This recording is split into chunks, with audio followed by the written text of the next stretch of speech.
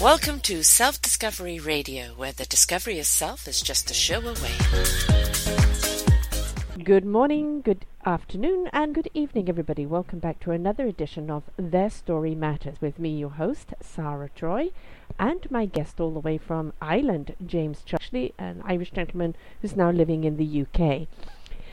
We're going to be talking about mental disorders today. We're going to be talking about autism and the role that it plays in James's life. He has been working with people with mental health and learning disabilities for most of his life, for 30 years or more, I think, and he really understands the mental health system and those with mental health and the misunderstanding of mental health, a great deal of misunderstanding. And autism is something that he really does speak to, because he discovered something about autism later in life that kind of rather blew him away, and we're going to let him tell his story about that. But mental disorder, kind of have always been there. They've always been misunderstood, and they've always been mistreated. And I really think we need to shed another bright light on it, so we can really educate ourselves on exactly what mental disorder or mental behavior is, and what we can do about it, and understand that just because you may have a mental issue does not mean you are disposable or to be put on a shelf. In fact, some of our greatest people in the world have had a so-called mental disorder, and I personally think we all need to be a little bit crazy in order to survive in this world. So let's bring James on and take his journey and discover a lot more about mental health, autism, and his book. Welcome to the show, James. Hi, and thanks for having me. My pleasure.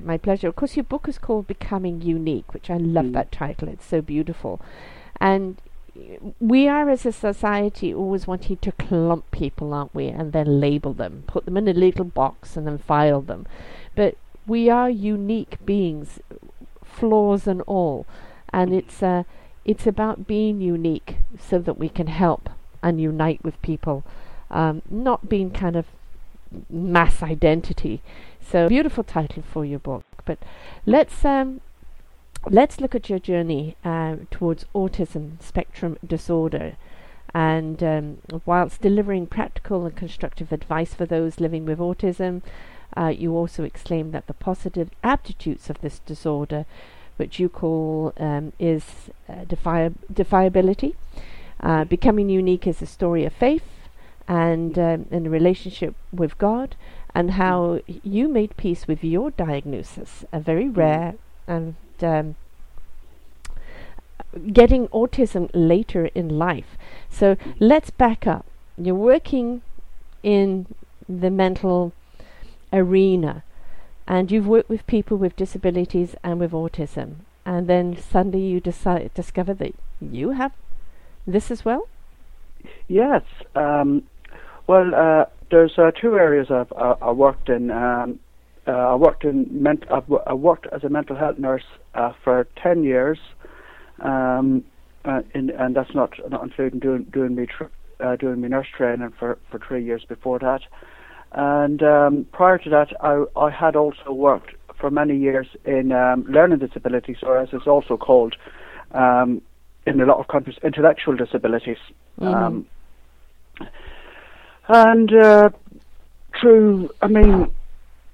If I move a little bit more in about the last 10 years, having become a mental health nurse, it was sort of my rise and fall in life in some ways. That while it enabled me to become a mental health nurse and work there in that line for 10 years, I did a bit of moving around, but one of the concerns was my people kept complaining about my communication. And I thought maybe this is a problem of theirs or that, but it seemed to not go away. And eventually, having lived in England, we moved to another part of Britain, on one of the British Islands, And it was there, again, ongoing, that I was referred to occupational health, and then they decided to refer me to a speech and language therapist. And it was while being seen by the speech and language therapist that she had noticed that there was my speech was no more a problem than really anyone else. She says once to me, well, you've got skinny and fat people around. Mm-hmm. But eventually she referred me to psychologist. Oh God, he wasn't a forensic psychologist. Anyway, he was sort of a specialist psychologist, and it was just during quite a few assessments, and I wasn't sure what they were for really, or was it to deal with my traumas in life, and because I had quite a few of them, and that's where I was first made aware of being autistic spectrum disorder, and as he said at the time, there's a lot to explain about it. So the best thing would be to do is just go home if you've got the undernet. Just go on the net and just read up as much about it, and which made sense. But I think for me the biggest surprise was being a mental health nurse. Mm-hmm. I don't think autism was really mentioned that much. Not as a student, because it was more or less like I certainly don't remember it being mentioned as a student nurse. I remember it being mentioned, and even not that much in when I worked in learning disabilities, although a bit more. But so that my feeling was that autism was something that often accompanied a lot of people with learning disabilities.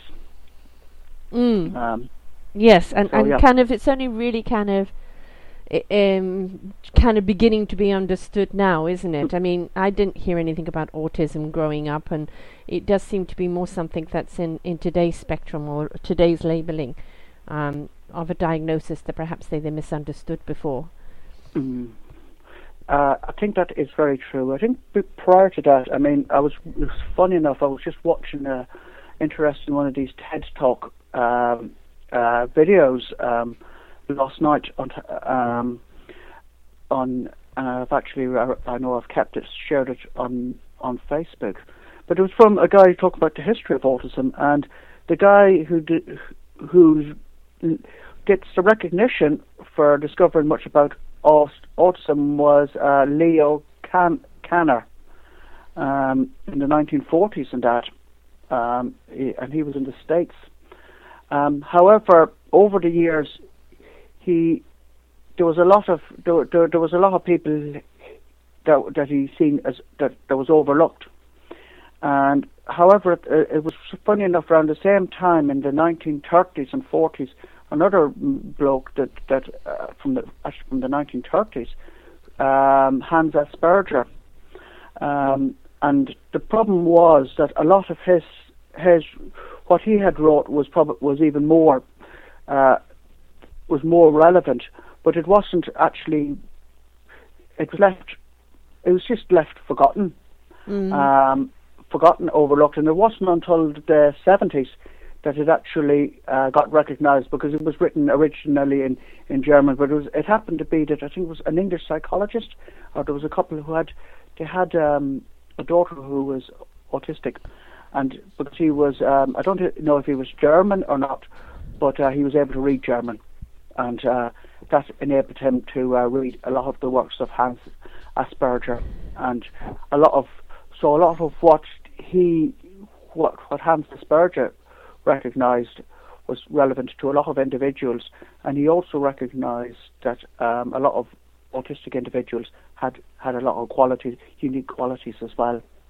I mean, and also in autism, there's such a wide spectrum of it, isn't there? Yeah. I mean, I have a friend who has a child who's severely autistic.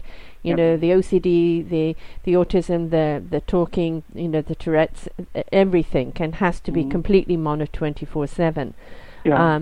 But then you have what they call, as you say, the functioning autistic, which is maybe the social interaction isn't very comfortable, making faces because the face is reflecting the inner. But very, very intelligent, just kind of hasn't got that social ease with it. And of course, you discovered it with your speech, because I mean, you were working for all those years. Clearly, you had to be understood somewhere along the line. Otherwise, you wouldn't have been working for so long. But it was different. Yeah, I tell what did happen and where it was. Actually, one of the great things about being discovered and about being autistic was that I had quite a difficult childhood, and it wasn't because of my parents or anything. I grew up in a normal working class background, but I got bullied at school. I was seen as different. I was ignored. So I know what the feeling of being alienated was like. Also, changes seemed to also affect me. I remember finding it hard to settle into my first. It was actually officially my second school, because our family moved from my parents who were moved back to Ireland. Our family moved back to Ireland when I was about 6, and so settling, I found that very hard. I found the environment around there quite difficult to settle in, and then there was on a few occasions when my mum would, she had 7 kids altogether, so when she had a few of the kids in Ireland, she'd be in hospital for quite a long time, and that was also quite traumatic. Yeah, because with the autism, it is a routine is quite important, isn't it? Not introducing things that can throw one's off an equilibrium, and certainly no major triggers. I do believe in having a routine, and there's been I have tried to fight against changes in that. And one of the things about working in healthcare is they want people to be very flexible. Flexible is okay for certain people, but it's not for everybody, especially for autistic people like me. Actually, I don't think you even have to be autistic to have problems with flexibility. Mm-hmm. That's just speaking on a personal opinion.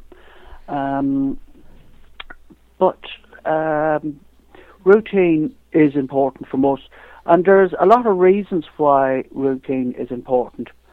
And for me, it's identity. It's what you know best, and it's also because you also know what's the difference of experiencing changes and that, and just going from one change to another is very traumatic, and it just and it affects not only it can have an effect on people's self-esteem, and that's only just talking just mildly. It also increases people's anxiety, and I've had deep issues with both anxiety and depression throughout my life. I mean, as it is, I'm on antidepressants all the time. I've been on antidepressants for the last for about 3 years, 3 to 5 years, and that's something that I'm happy to accept. But and that's something that I need to take now. Because as well as being autistic, I do have certain mental health issues as well. Right, and I think, I mean, I'm a little bit classified as that. I have dyslexia, mild dyslexia, but I do have dyslexia. And I had learning problems because I was sick a lot. So out of 12 years of schooling, I only completed 6 because I was always at home in bed sick. And so I know what it's like about being bullying. I didn't learn the way other kids learned. I remembered things through storytelling. For something that kind of was relevant to me. But if it wasn't relevant to me and it was just, this droll teaching, they could have been talking Japanese to me. And I was quite severely bullied growing because I was also chronic asthmatic. So, I know what kids can do, and they can be so utterly cruel.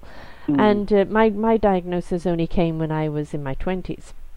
And so then it became, oh, okay, now I understand why I can speak backwards, or not literally a word, but the sentences put the words in the wrong contents, and it's there is that whole thing that comes out of it, then judgment, isn't there? Well, there's something wrong with you. You're flawed, and then for a while you go through this whole guilt thing of like, oh God, there's something wrong with me. I'm not whole. But I think as you get older, and as you say, this autism has produced a gift for you, is that when we're willing to see the gift out of this disorder and how it allows us to see life through different glasses, I think we lighten up on ourselves and lighten up on understanding what the whole issue is. Yeah, I think that's a very relevant point and about seeing ourselves. I mean, I'm 49 now, and it was first mentioned about being possibly autistic in 2010. So that's only just a little over 5 years ago. And in 2012, I was officially seen by a specialist regarding, and he did define nearly all of the autistic features, which was difficulties with communication, social interaction, and social imagination. And social imagination, I can certainly, because there is times that's certainly I don't often click what certain people are on about. But one of the things, I might have even put it in my book, I can't remember, but while being autistic has not been the greatest career boost, because unfortunately on the island that we were on, we had to leave after 5 years, and then I had to return back to the West Midlands in England, and have been unemployed for a lot of the time. So while it hasn't been a career boost, it's been a boost in my marriage. In my marriage, that my wife has got to understand me anyway, and it's also allowed me, needless to say, to write a book, and it's also allowed me to concentrate, because I think the problem is that in this world there's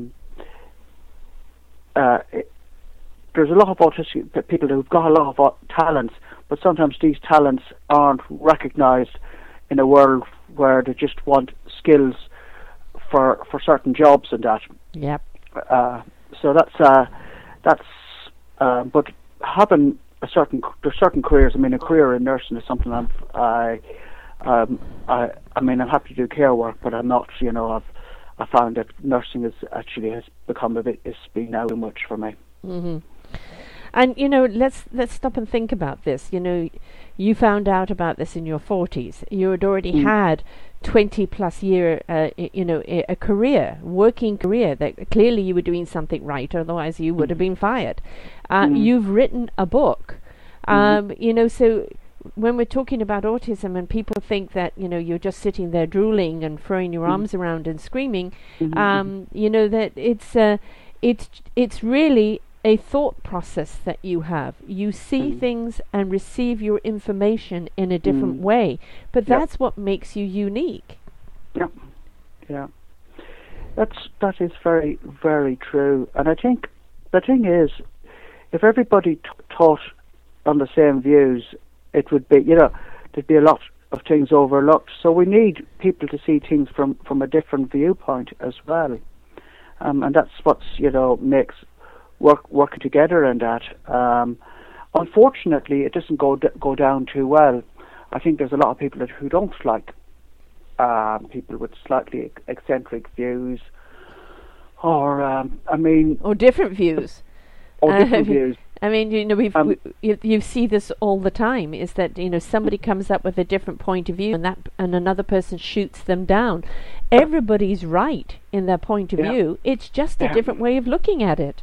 Yeah, absolutely. And I've seen over the years, I've been involved, I've seen witness workplace bullying and that. And the problem is, especially having worked in healthcare, is that because you've got, and this is, I'm not going to apologise about this. Healthcare has relied on too many unqualified people. Unfortunately, a lot of these people because although I've worked as an unqualified myself, but sometimes you'll get some people, and it's just that they learned from the school of hard knocks theory. Mm-hmm. Just he who shouts the loudest will be heard type of thing. And you see, and one of the things in healthcare, which is not very helpful, you'll see some people, and they don't have to do their nurse training because whatever environment, they often rule the roost anyway. Not being, but they're in the same position, but just whatever, Otherwise, if anyone tried to, then they're up against them, and everybody else will be against that person. Yes, unfortunately, that does happen. Yeah. The sheeple movement where everybody just follows somebody else. Yeah. I've done many shows on mental disorders. My partner has OCD, and he calls it OCB, obsessive compulsive behavior, because it's that it only gets triggered by something that kind of causes this behavior to get into action. Yeah. And there are many of them like that. You're autistic, but it doesn't mean you walk around with this big label on your head.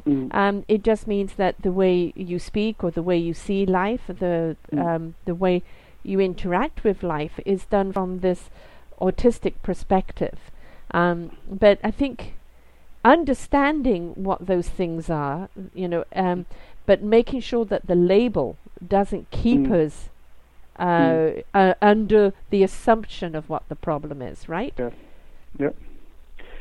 This is the problem, is that, and especially over the years, everybody wants, labeling has its uses because it's like understanding, what's a dog, that this is a cat, but so it has its uses, but then it doesn't always define everything. Unfortunately, I think what's hasn't helped. While, as I just say, people talk about that we're moving forward. We're moving forward in one way, but having worked, I worked in the NHS for many years, and I'm grateful for the opportunities I was given having worked there and that. And I maintained a good work. I found a place that allowed the best in me, and vice versa. The problem is now that employment opportunities, especially for people with disabilities, has become more limited in Britain, basically because you've got increased privatisation, which has made it a lot more difficult. You've got a lot more harsher anti-employment legislation. So that showed us a greater intolerance for people with disabilities, and perhaps one of the biggest concerns, one of the greatest, and it's almost treated like a crime in a lot of places, is because of people with either mental health problems or that, is the worry of them having too many sick days of work. Yes. And that is something that the extremes that they'll go to, and that is, I'm sure, it could be well challenged in the European Court of Human Rights and that, and even under the United Nations and that. But there'll be, so that's basically, So basically, disposable people. I have a disability myself physically, and automatically it puts those barriers up. And what it forces people to do with any of these challenges, already you're living with challenges and you have to readjust your life, but it's forcing you to kind of create work rather than be employed. You've got to create work for yourself. because everybody just looks at you, as you said, with that one brush. Oh no, you've got something wrong with you. You're too much of a liability. Yep. So we have to go out and do things for ourselves. Yeah. And that is one of the things that I have found. I think one of the most cruelest things about recessions and that is that unemployment goes up, competition for jobs is higher, and those with the disabilities. I mean, for many years I got by. I had a good job. Over the years, I think I probably spent maybe about 15 years of my life, maybe within only maybe about 3 or 4 jobs. So where now it's sometimes people have 15 jobs in 3 years type of thing. Yes. But it has become so for quite a few years I was free from having to look for jobs and that. So that for me, being out of work now and trying to set myself up in complementary therapies, that's being the new challenge. I'm hoping to overcome that. I mean, that's something that I hope to, and I would like to eventually even. I would love the opportunity to be invited over to the States to speak and do a speaking tour, and be able to meet people and have discussions as well. And that would be also something that I would like to do in the future. Put it out there. The universe will make it happen. Yeah. And you never know who's listening to the show. And absolutely. Yeah. That's the important thing is that education from a doctor getting up and talking about it, a disorder or a disability. They're talking about it from the clinical or from the science point of view. But when you hear people who are living with it and they're getting up and they're talking about, yes, these are the challenges, but these are also the things I am capable of doing, or by having this is the gift it's given me to be able to do. And we really need to shed more light on that, don't we? Yeah. Yes, and I think this is the important things, and I think autistic people should be proud of their abilities and the achievements. It is just society, workplace environments, and that have made it a disability. It's just like many disabilities or disabilities have been created disabilities over the years, and that's been as a result of the need for progress and that. I mean, one of the interesting things I learned about institutions in Britain in mental health and learning disabilities didn't actually come to the rise, only came really to the rise at around the start of the Industrial Revolution, where beforehand they had their uses around the house, but as people wanted progress, people were made to work in factories and that. People with disabilities or who weren't seen as fit were just locked away. And that carried on until not so many years ago. I mean, up until pretty recently, cousins of the Queen's spent all their lives in an institution and were never visited. So that just shows how it's only recently things are starting to change very slowly. Yes, and we're not looking at people as disposable. I've had people on the shows with multiple sclerosis, scoliosis, and as one of them said, the biggest disability I have is other people's opinion of me, other people's assumption. And that, yes, they have challenges. It may be speech, it may be walking, they have their challenges, but they say, I'm still a person who has abilities. Stop seeing my disability and start seeing my abilities. Yeah. I think that is true, and I think it's interesting. If you look at how, I remember when I was a student, and and this was only in the late 90s now, and you'll be surprised. I don't know what article, but they were dealing with an article about incontinence with women. And certain stores in Britain, like Tesco's, would not supply certain pads and that. Now they do, but So it was amazing that even as recently as less than 20 years ago, Yes. it was issues like that, and panty liners and things like that were a taboo in some of the big main stores. So and that's overcome, and I mean there's a slow but surely acceptance. And I think when certain celebrity says, well, actually that happens to me, and then it comes more respectability, or people start to the views start to change. And even if I go back 20, 30 years ago, another thing is when I grew up being a youngster, as a teenager, I got abuse because some people thought I was gay. It wouldn't have made any difference if I was, but I used to know of a lot of people who were gay lived in fear, and thankfully in Ireland has shown the world that they surprised everybody. What was known as the ultra-conservative country, although I've always questioned that anyway, was one of the first countries to vote for marriage equality.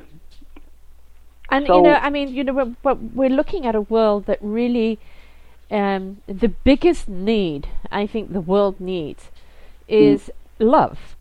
The love of ourselves, our lives, the love of planet, the love of each other, and simply that beautiful word love, which makes us participate in life so much differently. We never should deny love. Pure love, no matter what the sex is, no matter what the religions, no matter what the culture. Love is a beautiful, energetic bond between people. And this whole thing about, white on white, black on black, Irish on Irish, English on English, get over yourselves, people. These are just our casings. This is just our packaging, Yeah. I think one of the things, I've always considered myself more of an internationalist rather than a nationalist anyway.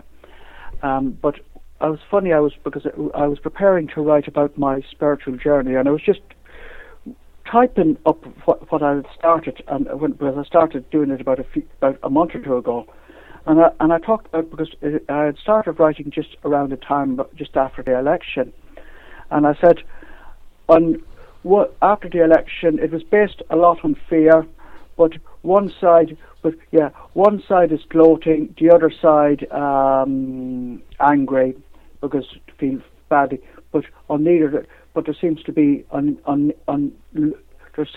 no side seems to have love, and I think this is something that what the United Kingdom needs over the next 5 years is more love. It's what the world needs, That's absolutely the whole world. Yeah. And I think, as I say, I see myself as a person of the world. I don't see me, of any difference. I'm proud to say I am in a mixed marriage, and funny enough, the person who was the minister at our wedding came from the Free Church in Belfast originally. So when I married, so that's just showing of how divisions can be broken down, and that. My ex-husband is Chinese. My children are half Chinese and half British, and it's mixing those beautiful flavors together to create a new dish. And I really think this is right now over here in North America. The elections are coming, and of course now the mudslinging. This person's this, that person's that, and it's like if by now we haven't got the understanding that we need to embrace each other's differences, that everybody has something to contribute, whether you agree or not, it's part of the recipe, and that if we can't learn to work together, we're in trouble. And it's really time for us to grow up and stop looking at people as you're not like me, so therefore you're disposable.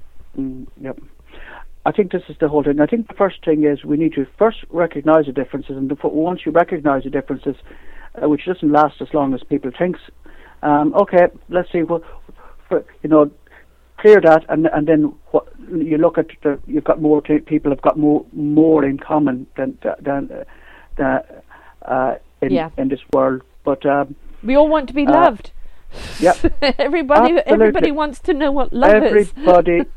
Everybody wants to be loved, and sometimes I think for those who are able to give it out, because I think the world is in bad need of love. Oh, absolutely. And I mean, if you look at if we had so many if decisions could be based on love without out of fear. Yeah. And I think if you look at it, if you look at government, business is based on fear of. Yeah. It's all battle for control and that. But if you take out, I think we live. I mean, as someone who suffers from deep anxiety, being autistic, I know what it's like to have low self-esteem. I also know what fear is. Mm-hmm.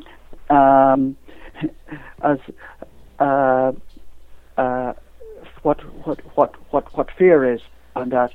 So I think there's a lot of people. I mean, I can't understand. I mean, if I can from fears and anxieties, why can't everybody else? Because fear is something. There's two things. I mean, I've often heard this that control the world: love or fear, and fear is deciding which is which. Fear needs to be challenged, because it's ignorance most of the time. We're afraid of what we don't know.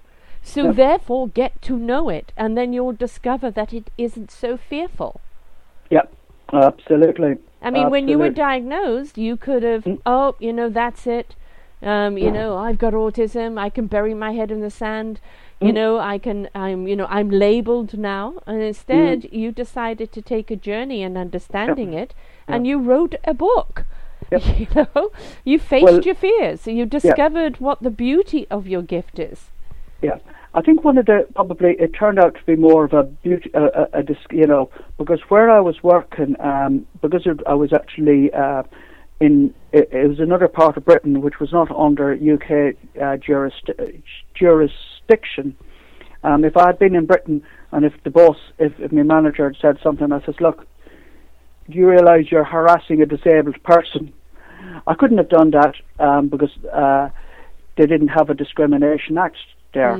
But in some ways, looking at that now, that made me, because it wasn't as straightforward, it made me, there was quite a few things that I had to go and challenge. And as it turned out, I ended up going back into learning disabilities as a care worker. And I had probably two of the best working years in my life, and it was just a shame that it all had to come to an end. Yeah, and also a shame the fact that, a person who understands, their disability and knows how to care for these people, because you also have this challenge, you are so qualified for that. Yep. And so it's such a shame to, not see that still being there, because there may be people that have got degrees and this and that, but unless they've walked in the shoes, or at least have had a taste of it, they don't know. The best form of coaches are the people who have walked down the same path of what they're coaching, because not only have you triumphed and come out of it, but you also know what your daily battles are. Yeah. So when somebody comes to you with a problem, you know what that problem is, and you can help them manage their daily battle so that they can live back in Freyvig. You're more qualified than anybody else. Yeah. Absolutely, and I mean, it was one of the things that that I feel. I mean, one of the things, funny enough, that I am actually doing my life coaching training is had a little bit of a stall back, but I'm hoping that by next year I'll get it sorted out anyway. If not, I'll just. But I'm not going to go out without a fight. Exactly. And even then, if I don't get it, I'd still like to see myself more like a life coach assistant, or if there's another word for it anyway. I mean, there's coaching certificates, but is there a coaching certificate on disabilities with somebody with disabilities. You know, that's the thing, is that maybe you, instead of trying to fit into somebody else's niche, create your own. Yeah. Well, that's certainly what I'm working on, and that, and you know, looking to be able to be a speaker. I'm also, I mean, one of the things that in the last few years I've also moved on into complementary therapies. So I'm looking forward to the future, and I know it won't be today or tomorrow, but I can wait. I have to. You're still young. You've got the time. You've still got a long ways to go. This is just a new book in your life, right? Yeah. And so literally a new book in your life. But you know, it's this is the thing we have to understand, is that we have many chapters in our book, and some people have many books in their lives. And you know, you're in a new book, and you're telling a new story, and this is of you, you know, living with all this adjustment. But just like I do these shows, you become an inspiration to someone else who's going through this, who feels alone, and you inspire them with, you know, how you overcame, the fact you overcame, what you're doing, and it helps them. And that's what your book is doing, becoming unique. And that shares your story, right? Yeah, and absolutely. And I think one of the things that being aware of working in learning disabilities, I was, as said, one of our intellectual disabilities was also called one of the few people who actually work with people who could talk. There's been a lot of people who've worked in learning and intellectual disabilities for maybe the last 30 years, and they've hardly come across service user that can talk, and that made me think. And because I've seen people who had, and I was only thinking afterwards, that had frustrations and that, and couldn't speak. And I thought, well, I can talk, and I thought, and that's probably one of the reasons why I decided to write the book. Yes. And so in sharing your story, it helps somebody else discover their own journey. Yep. And also what you're doing is taking that blanket of assumption or even ignorance off, and showing how, you know, you can be very much a functioning autistic person. And you know, there are, as I said, there's so many people with disabilities out there. It is an adjustment to the way they look at life. It is an adjustment to the way you live life or interact with life. Yeah. But it doesn't mean you're any less of a person, or you contribute less to life. And if we look upon people who are what we call different, and embrace their point of view and what they have to contribute, we will learn so much more about ourselves, and be also so much more of a caring and tolerant society. Yeah.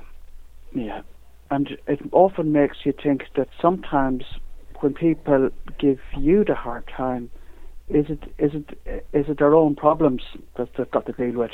Reflection. Oh yes, definitely. They're reflecting back their own idiosyncrasies, their own insecurities. So, you know, it doesn't mean that you can deal with everything out there. There are some extreme cases with autism that is very, very challenging. There is, yeah. And you know, the same with, you know, many of the others. And it's a question of discovering what it is. You know, my partner Bill Mackey has the OCD, and his parents were brilliant the way they did. You know, they found out his diagnosis and helped him to deal with it. And it's become tools for life for him, not only for his life, but in his teachings. Of helping people cope with things.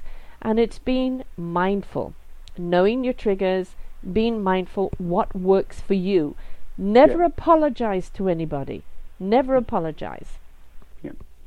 One of the great things that I learned from when I last worked in learning disabilities, and I did it. I included it when I did an autism presentation for one place.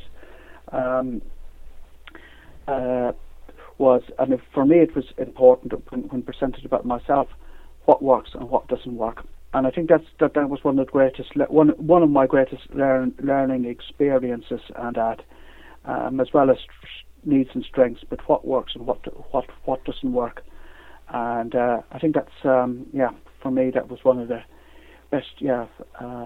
And saying, and I think this is how people learn by. I think also when you see people that try to make things difficult for autistic people, or try to bring in maybe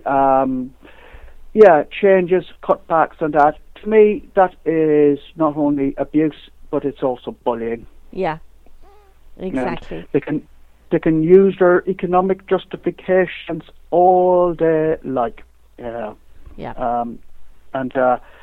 I have to say, having worked for many years in the NHS and seeing how the NHS was once a great service, and now it's being just so cut back and privatised, and they're turning.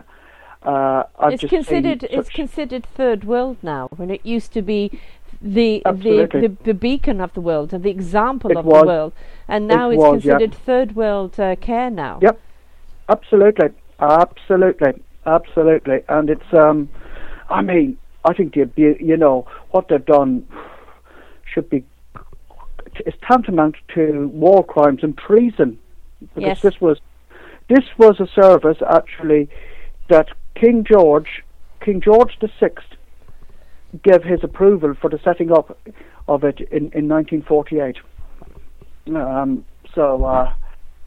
So just that might, if some chief executives top government, well, it's all become about profit, hasn't it? Yeah. And this is the disease of the world, when it's profit at the sake of people. Yeah. We need to invest in people, because if everybody can make profit, but you have to put the people first. And the more you invest in the people and care for the people, the more profit you will make. But when you put profit at the expense of the people, you are diminishing the people. Eventually, where will you get your profit? There'll be no one left. Yeah.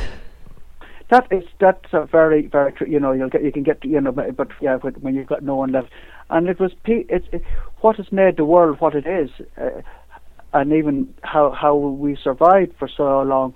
It was people's ability to care for one another, and if we lose that, we are going to, we'll be sucked up by an alien race or whatever, Hopefully. Hopefully, probably. Hopefully, we might learn. Maybe they'll teach us some sense. Yes, we need something like that. But there is the elevation of energy that is happening globally now. People are awakening. That consciousness is coming into play. People are beginning to discover, caring. This is what feelings are. And not just listening to their heads, but inviting the conversation with their soul, their heart, and their spirit. Yep. It is happening, but we just need to kind of turn the volume up on it and embrace it even quicker. I think the best way to get around is, you don't play them at their games. You don't attack with. Yeah. They have the weapons, but there's different. You don't need weapons to attack. All you're going to do is end up with war. If it's weapons on weapons, nobody wins. Yep, absolutely. And this is, I think Gandhi put the whole thing: an eye for an eye will make someone blind. Exactly, precisely. And it's like when you see somebody doing something horrific in the world. Your first reaction is to want to hate or kill them. Instead of that, send them a conscience. May they awaken to the conscience, so they know what they're doing is wrong. Awaken them up so that they know the act of cruelty that they're doing is wrong. Yeah. And I think that is more impactful. Absolutely. And it does take more united energy. Yeah. I want to talk to you about your gallery. Is this your art? It is. Wonderful. Wonderful. And so there is another gift that you have here. The colours are so vibrant. The way you've captured everything, it's so real. Oh, thank you. Yeah, that's beautiful. Yeah, it's something I've only really got more into recently, or in the last. It's sort of combination of photographs, and I sort of combine that with sort of work it out on the computer as well. But it's not as quick as people think, and I'd be surprised when I start getting into it. Good, an hour goes without realising it. Yes, because you have to make you go through so many attempts and find which is what. But I mean, how therapeutic as well, right? I mean, this is the thing: art or whatever form of art, whether it be art, singing, dancing, whatever it may be, it's so therapeutic and it's so healing. Yeah, I've talked about one of my purposes in life is, as well as serving people, to serve people towards that people will have be able to serve people to equality, no matter what, and allowing them, sexuality, religion, whatever, and allowing them, as I put, freedom of expression. Yes. Yeah. Without persecution. Without persecution. Yeah.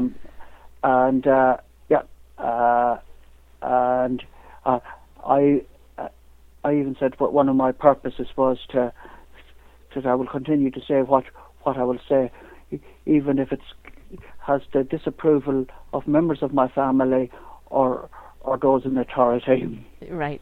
You have to speak your truth, because this is your truth, and it becomes an inspiration to someone else. We cannot go around apologizing or only speaking to what we think people want from us. We have to be true to who we are and own it, because that's the only time we're going to find peace within ourselves. Yeah, absolutely.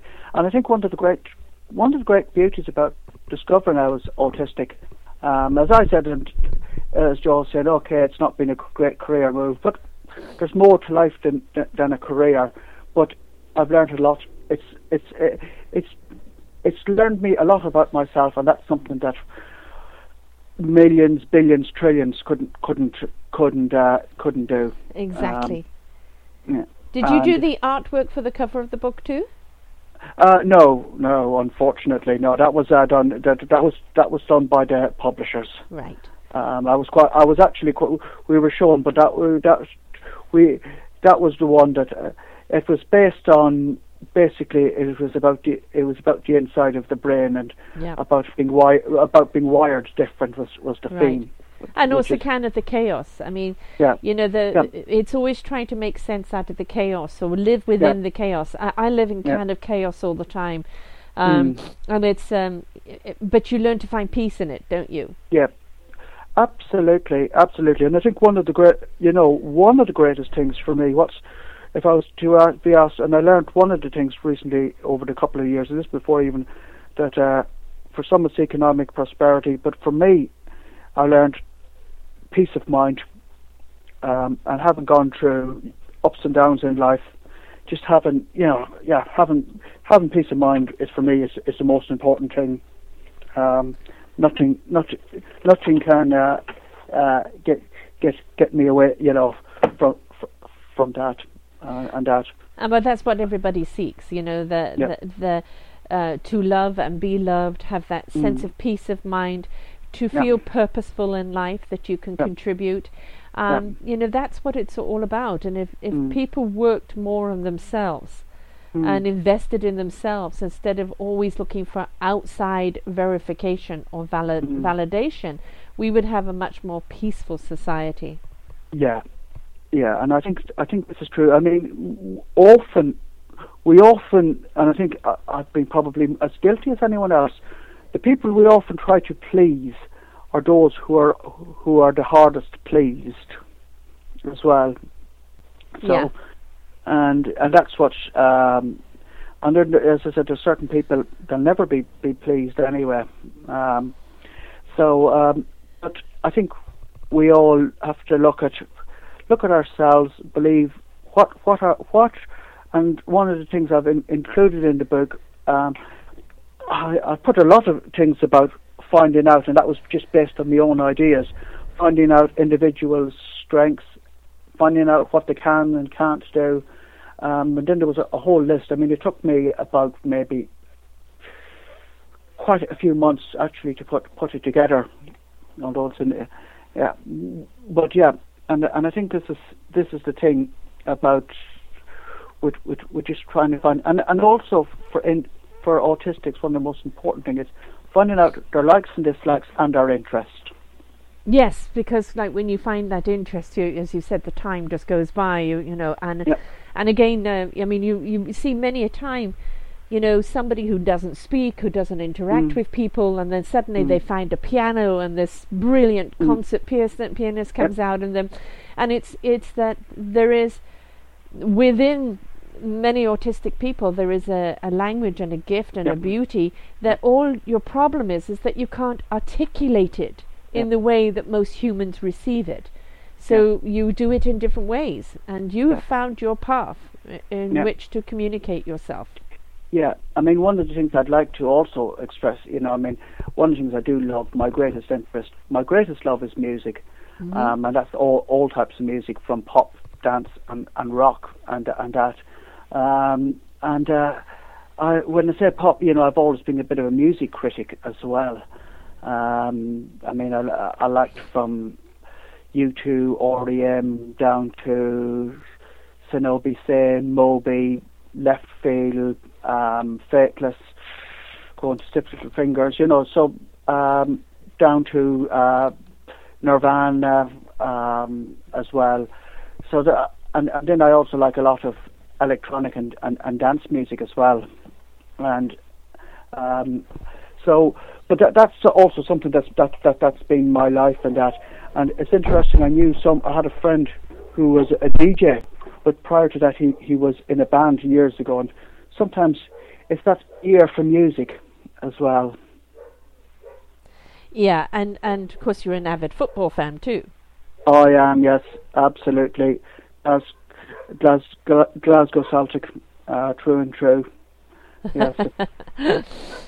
And of course, football is a competitive type sport, but it really does bring people out in camaraderie, doesn't it? Together. It does.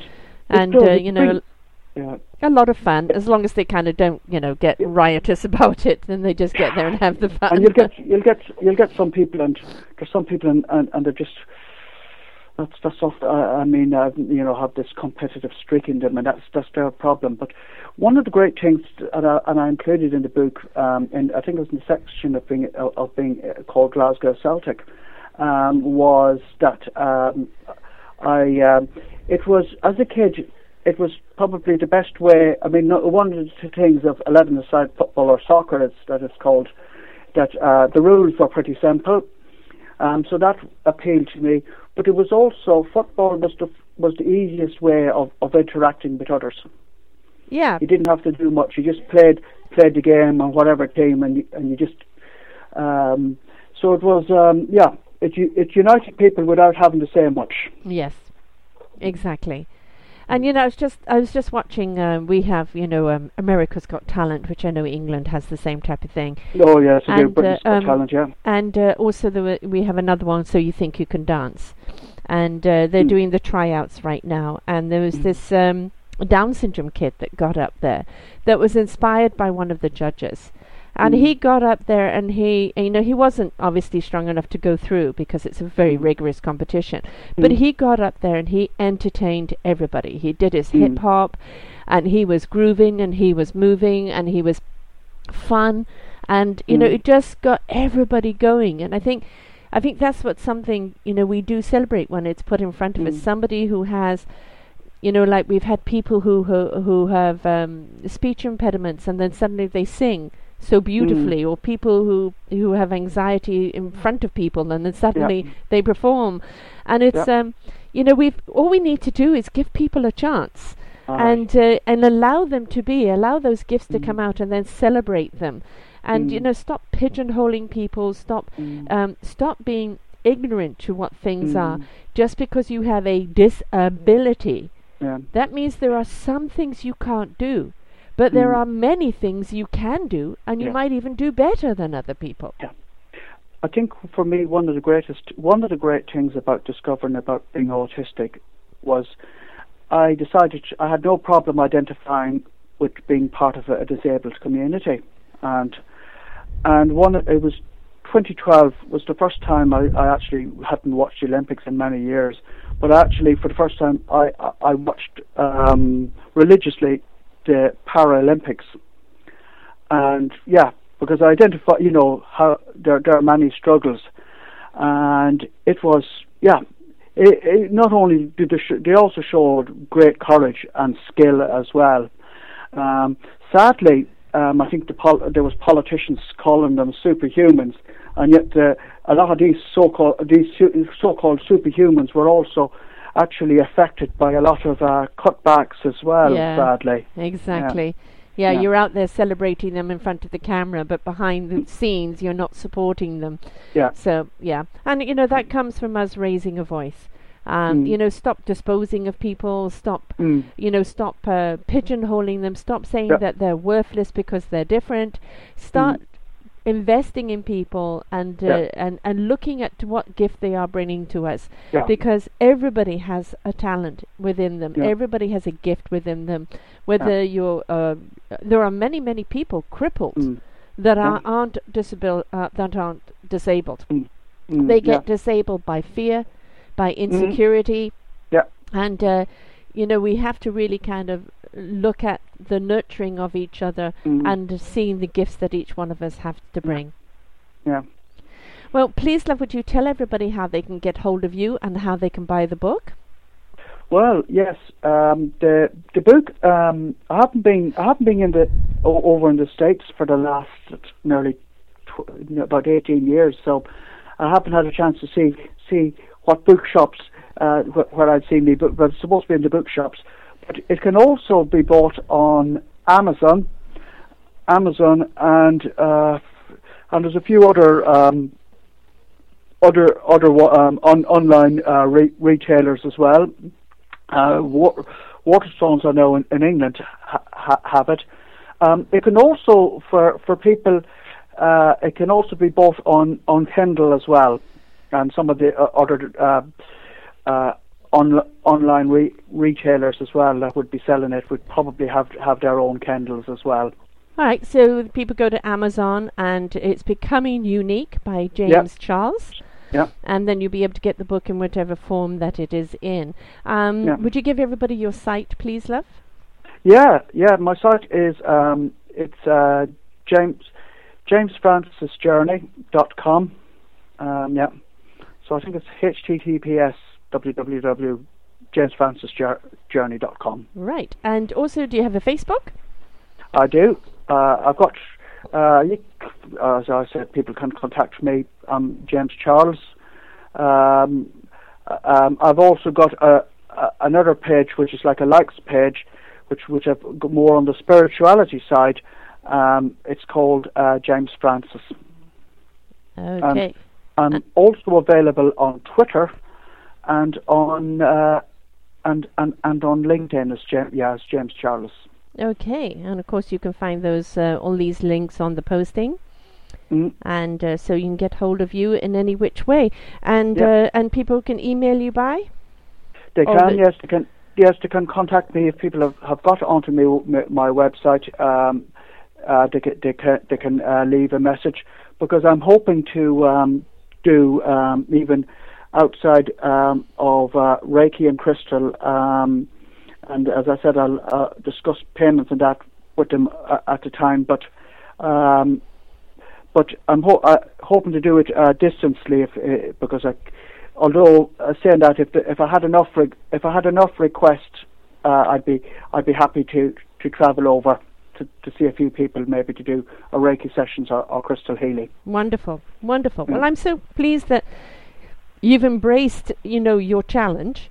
And that you, instead of being crippled by it, you looked about of understanding. I mean, also you had to look back and go, my goodness, I have this autism, but look what I've achieved in my life. Yeah. And you decided to take that knowledge and share it with people so that it empowers them. So thank you for doing that. Yeah, no problem. Because as I said, I think there's as well as lack of love, there's a lack of self-esteem for many as well, and I think that's something that combined with love needs to increase. Yeah, a lot of lack of compassion and understanding. Yeah. So we've got to stop labeling. We've got to stop being ignorant. We have to start understanding, because we're never going to heal this world until we care. Well, Yeah. thank you so much, James, for sharing your story with us. Thanks for having me, and it was lovely speaking to you. As it was with you, love, and beautiful accent as well. So thank you. So, folks, it's please open your minds, open your hearts, open your souls, and Yeah.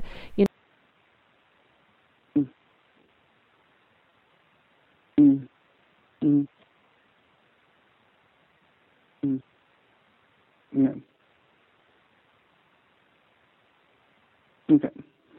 learn. Don't pigeonhole. Don't dictate. Don't damn. Learn, because through doing so, you really understand the gems that we have in the world. Until next time, folks, start off by being kind to yourself.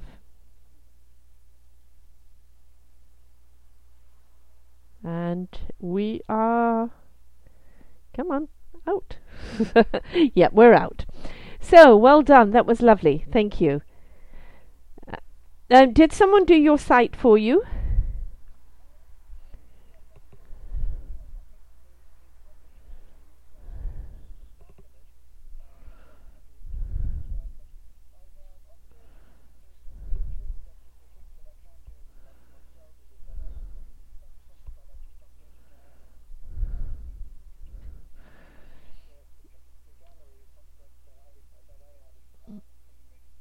Okay, one of the things I would suggest that you also add is your social medias and also your Amazon link. Because if people go to your site and they want to order your book, you should always have your link right there so people can go straight to it. All right, and then under your contacts, even put your Facebooks, your Twitters, and things like this. The easier you make it for people, the more they interact with you.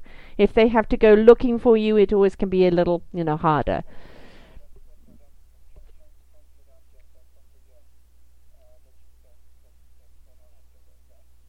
And then another thing is even creating an area where all you've been interviewed and calling it media, and then all of your interviews, putting the links there, because then that helps people